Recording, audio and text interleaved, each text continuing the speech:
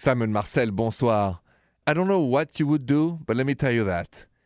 I think somebody who goes on a date and everything going well, the waiter or the waitress are doing a great job, on a bill of 120 only give $5 is a stingy tipper. And honestly, I don't think it's a good sign because stingy people, they don't know how to love.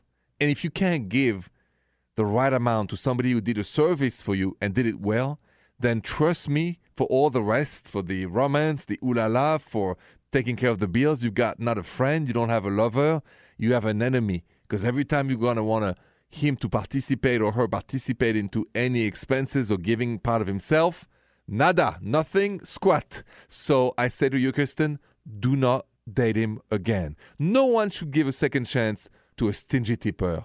Come on. And I hope he learns his lesson from that. You call that next, 855-905-8255.